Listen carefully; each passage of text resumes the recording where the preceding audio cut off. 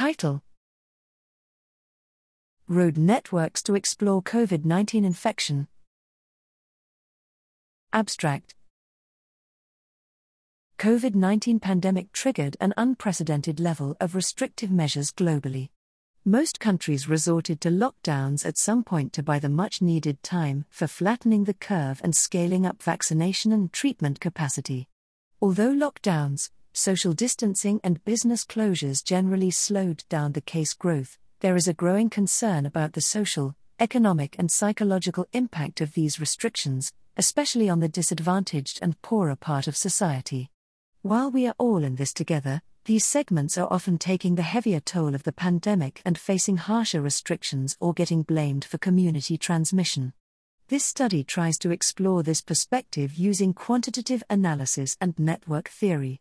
The research is set in the context of the latest Delta and Omicron outbreaks in the Greater Sydney area, Australia, during late 2021.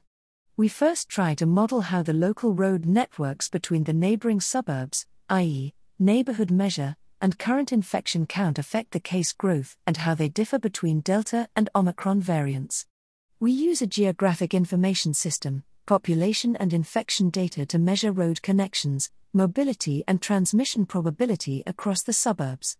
We then looked at three socio-demographic variables, age, education and income, and explored how they moderate independent and dependent variables, infection rates and neighbourhood measures. The result shows strong model performance to predict infection rate based on neighbourhood road connection. However, apart from age in the Delta variant context, the other two variables, income and education level, do not seem to moderate the relation between infection rate and neighbourhood measure. The results indicate that suburbs with a more socio-economically disadvantaged population do not necessarily contribute to more community transmission. The study findings could be potentially helpful for stakeholders in tailoring any health decision for future pandemics.